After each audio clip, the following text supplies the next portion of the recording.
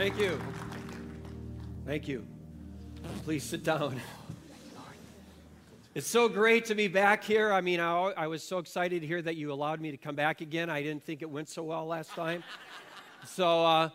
In January, I've been in full-time ministry for 40 years. Wow. And so despite not always doing things right, I'm really grateful I was even praying early this morning, how grateful I am to God that He's allowed me to serve Him.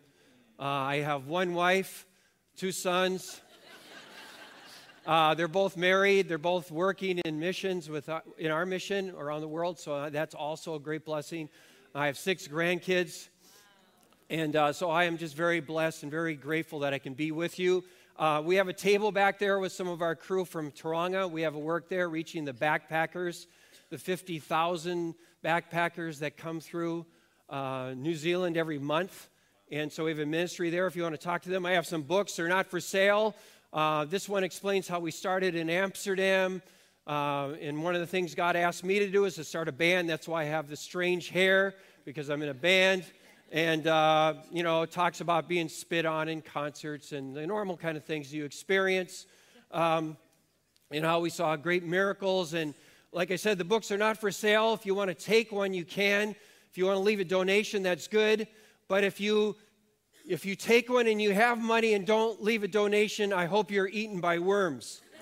And this is a book, Revolutionary 10 Principles that will empower Christian artists to change the world. So it's not just for artists, but it's for anyone who's a serious Jesus follower. One of the principles is, for every hour you spend practicing your guitar, what if you spent another hour seeking God? Or what gives you authority on stage is how you live your life off stage, and things like that. So steal one of these books. This book is Global Youth Culture. It's from one of our leaders in Europe. Luke Greenwood talks about just kind of the secular, humanistic world we live in and the challenges of reaching people, which is certainly New Zealand, who have walked away from the church. So I encourage you to get this book. And I have a short video I want to show you about how you can come and be with us somewhere short term, because I know many of you are ready to do that. I can tell by the way you're looking at me. And so I'd like to play this video, and then I will continue after that. I believe God is raising up a new missionary movement to reach this lost generation for Jesus.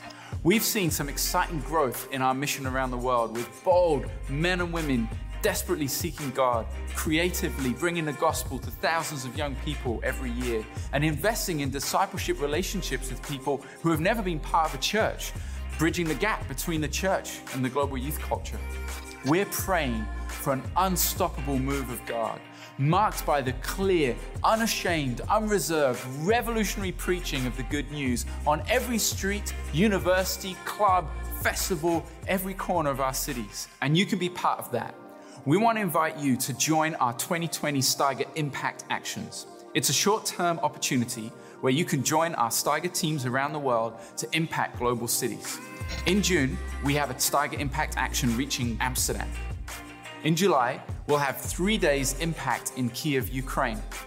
In August, the Steiger Impact invites you to join our Polish team to go to the Poland Rock Festival, the largest open-air festival in Europe, and participate in the 2-day Global Youth Summit in East Germany. In September, we'll be reaching central London with the Steiger Mission School. So join us at one of these or all of them, and find out more at our Steiger website and follow us on social media. And another thing you should check out is our Provoke and Inspire podcast. Do we have a slide for that? Oh, we do. Anyway, that goes out every week. We have amazing guests on our podcast. Like we just had Timothy Keller, who is an amazing apologist, philosopher. He wrote a book, The Reason for God. And we have other people like, let me look at the list. We have Brian Head Welsh from Korn. He's a regular contributor. Cy Rogers. We had John Cooper from Skillet recently. Nancy Piercy, who wrote the book Love Thy Body. Like today, people, they say their biology or their sex is not determined by their biology. So if I feel like I'm a man, I'm a man. If I feel like I'm a woman, I'm a woman. And if I change, I feel differently the next day, then changes again. And this is the confusion, the time that we live in. And so, how do we communicate to a world that has lost the understanding of truth and absolutes? How do we reach them? And so I really encourage you to check out this podcast. I think it'll help you to know how to relevantly share Jesus boldly outside of the church. So check out that podcast, Provoke and Inspire. So recently I was on not recently, that's a lie, but a while ago I was on a plane, a little plane, and I was looking out the window of the plane, and I saw a field of diamonds. It was amazing. I look out this plane and this whole field of diamonds. So I asked the pilot if he would turn the plane around, because we're going, wow, this is so beautiful. So he turns the plane around, and it turns out it's not a field of diamonds, but it was a junkyard. And it was the sunlight reflecting off the junk. And I thought, wow, isn't this a great illustration of the world? It gives us this idea that it's all diamonds and it's so beautiful, but the truth of it is that it's really just trash. Because, the truth is, Jesus is where true riches lie. And the thing is, here is this unbelievable, ultimate life force, God himself. And then he sends Jesus to the earth to rescue us. And Jesus then rescues me, and then he doesn't just do that. He says, and now I am calling you to turn the world upside down. God doesn't produce normal. He calls us to a different kind of life. Jesus said that if you are my followers, you will do even greater things than I have done to bring glory to God. John 14:12. And the last thing Jesus said before he was taken to heaven in Matthew 28:19 is he said this to us: therefore, go and make disciples of all nations, baptizing them in the name of the Father and the Son and the Holy Spirit, teaching them to obey everything that I have commanded you, and surely I am with you till the end of the age. Then Jesus said, there's a great harvest and there are few workers. He tells us to go, but then he says there's not too many people going. And so that's what I want to talk about this morning. Luke 15, verse 1. Jesus is standing by the lake. The people were crowding around him, listening to the word of God. He saw at the water's edge 2 boats left there by fishermen who were washing their nets. He got into one of the boats, the one belonging to Peter, and he asked him to put out a little from the shore. Then he sat down and taught the people from the boat. Okay, now picture this. Here's Peter. He is a successful businessman. He has his own boat. And he knew that Jesus was not just another prophet or teacher. He knew he was special. He called him master. He saw him heal people. He heard him teach. And then Jesus said, I want to be in your boat, Peter. Can you imagine? Peter must have thought pretty special. I would have.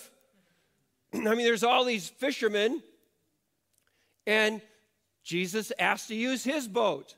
Maybe Peter thought, Jesus saw something in me. He knows that Jesus knows that this is a guy I want on my team. He maybe thought, yeah, Jesus saw that I'm pretty special. So he's out with Jesus. Jesus is teaching. And then it says in verse 4, when he had finished speaking, he said to Peter, put into the deep water, let down the nets for a catch. Now at this point, Peter's like, Jesus, we've been fishing all night, and we didn't catch anything. And he's like, Jesus, you are a great spiritual teacher. I am a fisherman. Stay in your area. Come on, I know about fishing. But if it makes you feel better, I'll go out in the middle of the lake where you don't catch fish, in the deep water, and I'll put the nets down. So he does it anyway. So when they did this, it says in verse 6, they caught such a large number of fish that their nets began to break. So they signaled their partners in the other boats to come and help them. And both boats began to sink. When Peter saw this, he fell at Jesus' knees and said, "Go away from me, Lord, for I'm a sinful man." You know, a few weeks ago when I was in Kapiti, the Kapiti Coast here in New Zealand, and we had an earthquake. It was a 5.5. It wasn't that big, but what made it scary was how loud it was. It was at 11:30 at night, and it felt like a freight train. Literally, this is how it felt. It felt like a freight train was coming from the sea right towards our house, and then the house started shaking. And it reminded me of when I talked to a friend of mine from Christchurch who lives in Sumner, and he was there during the big earthquakes in Christchurch, and he said exactly the same thing. He said it was like during one of these big earthquakes, he felt like a freight train was going through the middle of their house. And this is what it was like when Peter saw Jesus like this. It wasn't like, a bunch of fish, we caught all these fish. It was like he saw the power of Jesus. He saw the majesty of Jesus. It's like that song that we sing. It's an old song. Mountains bow down and the seas will roar at the sound of his name. He was like so overwhelmed. He was so overwhelmed. He thought, before he thought, oh, Jesus is somebody I can have with me in my boat. It's cool. He's a good teacher. But then when he saw this revelation of the power of it, Jesus, he fell. And he said, I don't deserve to be with you. I'm so unworthy. Please, he was afraid. Please go away from me. I don't want to be around you. But you know what? This is the interesting thing. It was at this point when he could hear the voice of God. Not when he was the proud Peter in the boat, but when he was on the Peter on his face with the fish at the feet of Jesus. He said, then Jesus said, you are not going to be a fisherman anymore. You're going to catch men.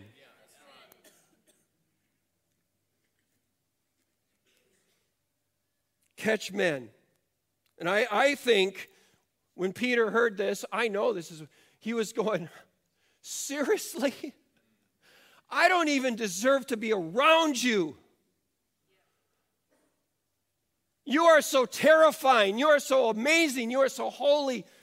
And you're actually going to ask me to do this for you.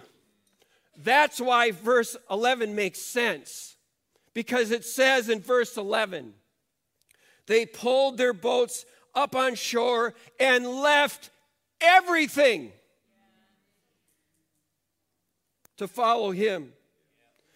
Jesus did not give Peter a backup plan. You know what, Peter, you can do this. Keep your business and follow me on the weekends.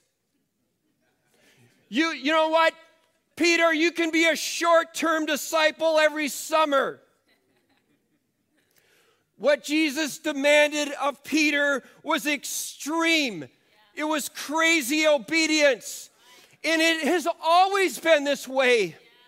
Jesus said, if you want to be my follower, you have to deny yourself, take up the cross, and follow me. Jesus said it's a narrow road. It's always been this way with Jesus. It's always been all or nothing, 100%. And it's not about success. A guy that mentored me when I was a young man, Arthur Blessed, said to me, David, God never told me I would succeed. He just told me to obey. Why? Why? Well, when you see this Jesus standing before you, what else can you do? I mean, Jesus is the treasure hidden in a field. It'd be like if you were here in Auckland and you found there's this field outside of Auckland and there's an oil well in it and it's worth millions of dollars. So what do? You sell your house. You go to the bank. You get as much money as you can. You borrow money from everybody so you can buy that field, because in that field is an oil well that you're going to get with millions and millions of dollars. Or you find someone and they're selling this pearl or this diamond. It's invaluable. It's priceless, but they don't know it. So you're going to do everything you can to buy that priceless pearl. That's who Jesus is. You know, Brian Head Welsh from Korn, we do a lot of things with. He was in the 90s. His band Korn was one of the most famous bands in the world. They had everything. They had fame, they had fortune, they had everything. And he told me, it was absolutely worth nothing. The Apostle Paul was the same. He was a Pharisee, highly educated, Roman citizen. He had position. And this is what Paul says: I consider everything a loss because of the surpassing worth of knowing Christ Jesus my Lord, for whose sake I have lost all things. I consider them garbage, and in the Greek it's stronger than garbage, that I might find Christ. Philippians 3:8. Finding Jesus is where you find true purpose, true meaning in a world that is so broken. Lying to me, telling me I have no value, and then I meet Jesus, and Jesus says to me, you are not a mistake. You are not an accident. You are my son, you are my daughter. You are forgiven. Follow me. You know, we have missionaries all over the world. One of our missionaries, she's Russian. She lives in Russia. Her name's Veronica. She was being poised to be the next minister of education in Russia. Then she had an encounter with Jesus. She knew God was calling her to missions. So she quit this prestigious job to be a nanny for some rich people. So she would part-time, so she would have the freedom to pursue missions. And now she's working to be full-time. You know, maybe some of you are supposed to help her. All we need is 1,000 euros a month, and she can be full-time. So I think somebody here maybe needs to put their hand up and support her. But anyway, my point is this, and if you feel called to do it, go to our table back there. But my point is this: her Christian family was very critical of her. And all of her friends, they're going, what are you doing? You can't, this doesn't make any sense. And then there's another one of our missionaries. He's from Beirut, Lebanon. George. He feels very called to be a radical pastor in the Middle East. But he asked for prayer last week because he said that his Christian parents are giving him such a hard time, and they're saying to him, George, be normal, get a normal job. So many of our radical young missionaries around the world find the greatest opposition to their calling to missions coming from their Christian parents. I remember when my oldest son, Aaron, came to me. He had just finished university. He was about to get a job. Not get a job. He had a job in this company. And the head of the company was kind of grooming him to be like his right-hand man. He was doing very well. He was going to be making lots of money. And then one day, my son Aaron came to me and said, Dad, I feel called to missions. I'm going to leave this job. And I'm going, well, but Aaron, God can use people in business too.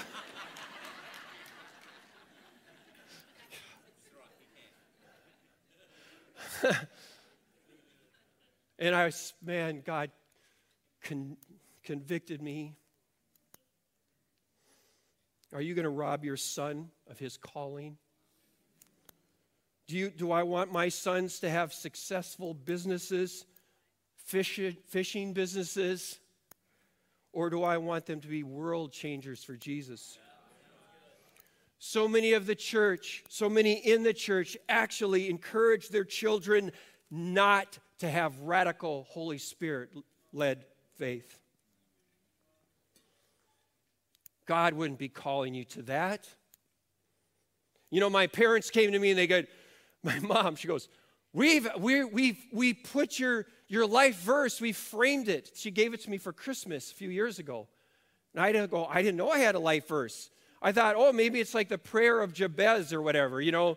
You enlarge your tent, be prosperity, no difficulty. I was, assuming it'd be that kind of verse. It's my mother, after all. And so she gives it to me all framed behind glass. Acts 20, 22 through 24. And now, compelled by the Spirit, I'm going to Jerusalem, not knowing what will happen to me. I only know that in every city, the Holy Spirit warns me that prison and hardships are facing me.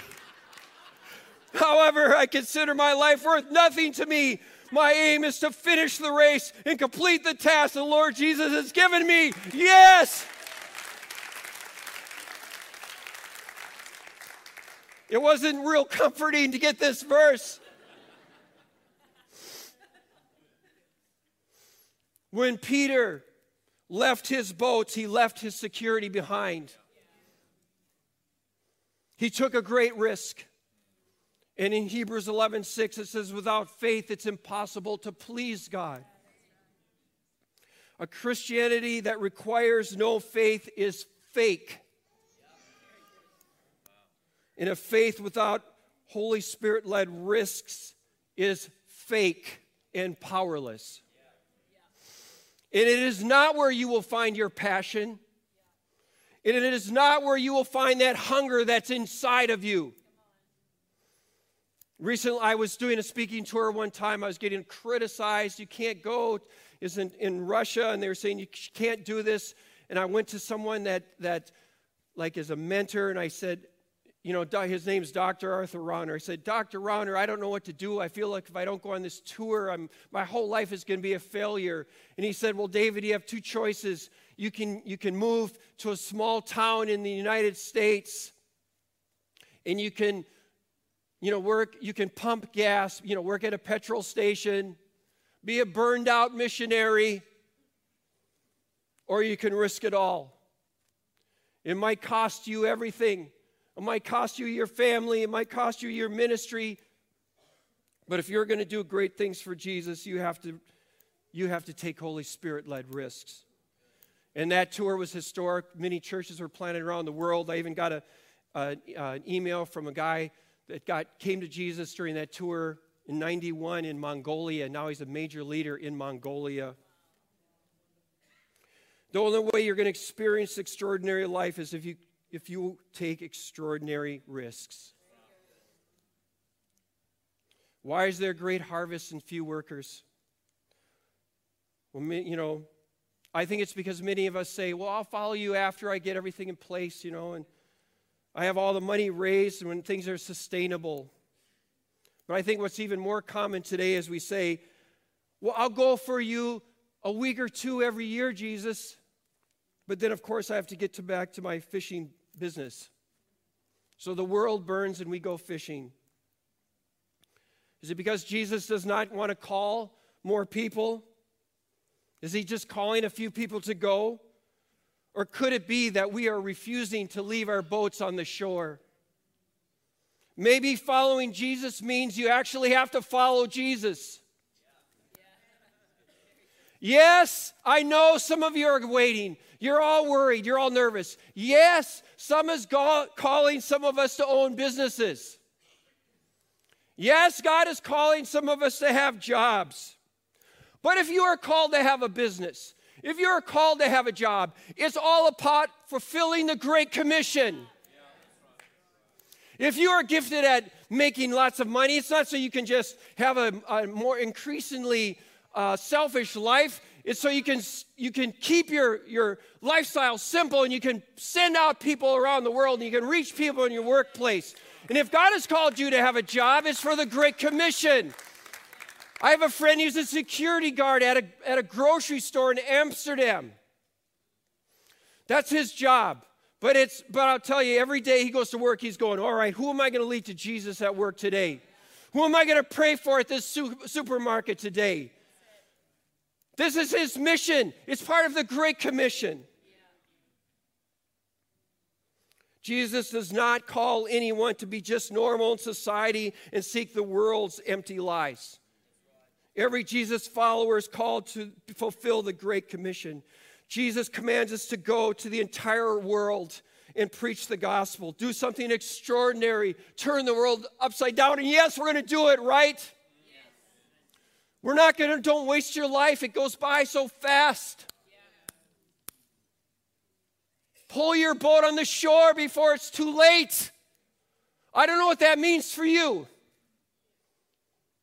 We're all different. We're all different parts of the body of Christ. But every single person here, man, woman, young, old, is supposed to follow Jesus in this way. This is not a message for some people. It's a message for all of us. And if you feel like, God, I need to respond to this message, I don't know what that call means for me. But he'll show you. I want to invite you to come to the front as an act of humility before your brothers and sisters and before Jesus, and say, Jesus, here I am. Send me. Don't send somebody else, send me. I don't know what I can do. I only have 5 loaves and a couple of fish, but I give them to you this morning.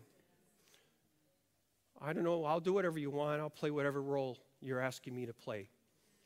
If that's you, can you come to the front now? And if you can't, and kneel. And if you can't kneel, you can stand. But come now if God has spoken to you.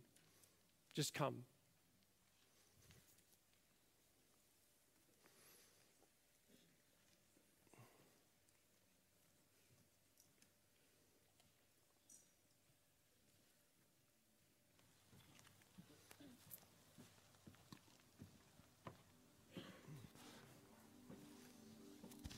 Lord, I want to go where you want me to go. I want to do what you want me to do. That's the cry.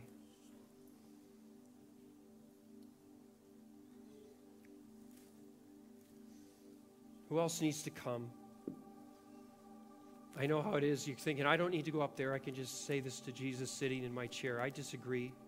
If the Holy Spirit is convicting you this morning, you need to humble yourself and get out of your chair and come to the front. As an act of saying, Jesus, I mean this. I'm serious. So if that's you, just come up here and make this declaration to Jesus this morning.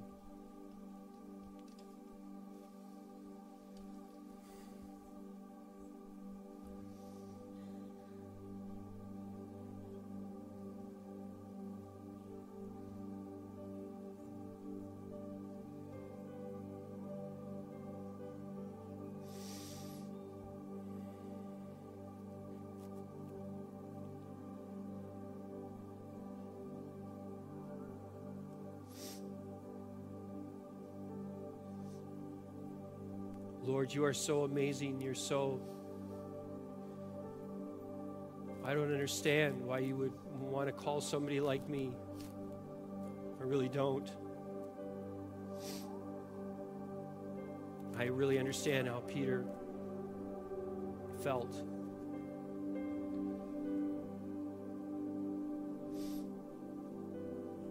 But I say with you and with my brothers and sisters, send me, Lord. You've made me to not just survive, but you've made me to play a part in reaching this world for you. So, Lord, show me what my part is. Show me what step you want me to take. Lord, you're moving in this church. You're speaking. This urgency conference is a sign of what you're saying. It's urgent. The time is short. No time to waste, Lord. So, Lord, cement what you're saying in my heart and to my brothers and sisters. Cement it in our hearts, Lord, so that we can take those steps you want us to take. And pray that this will be a time we'll look back and go, wow, that was the time. That was the time I made my decision to leave my boat on the shore and follow you. Thank you that you will show us the steps you want us to take. And I pray that you would use, that there will be a whole new anointing, a new pouring out of your presence, your Holy Spirit on all of us, Lord. I know that that's your desire and that's what you want to do.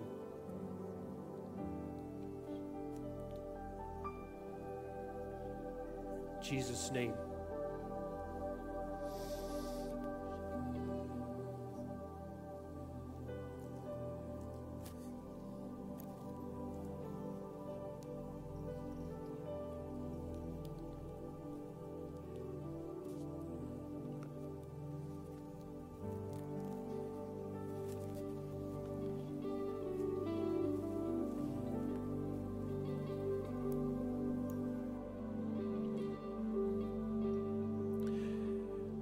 You know, there's a great sense of God in the place, and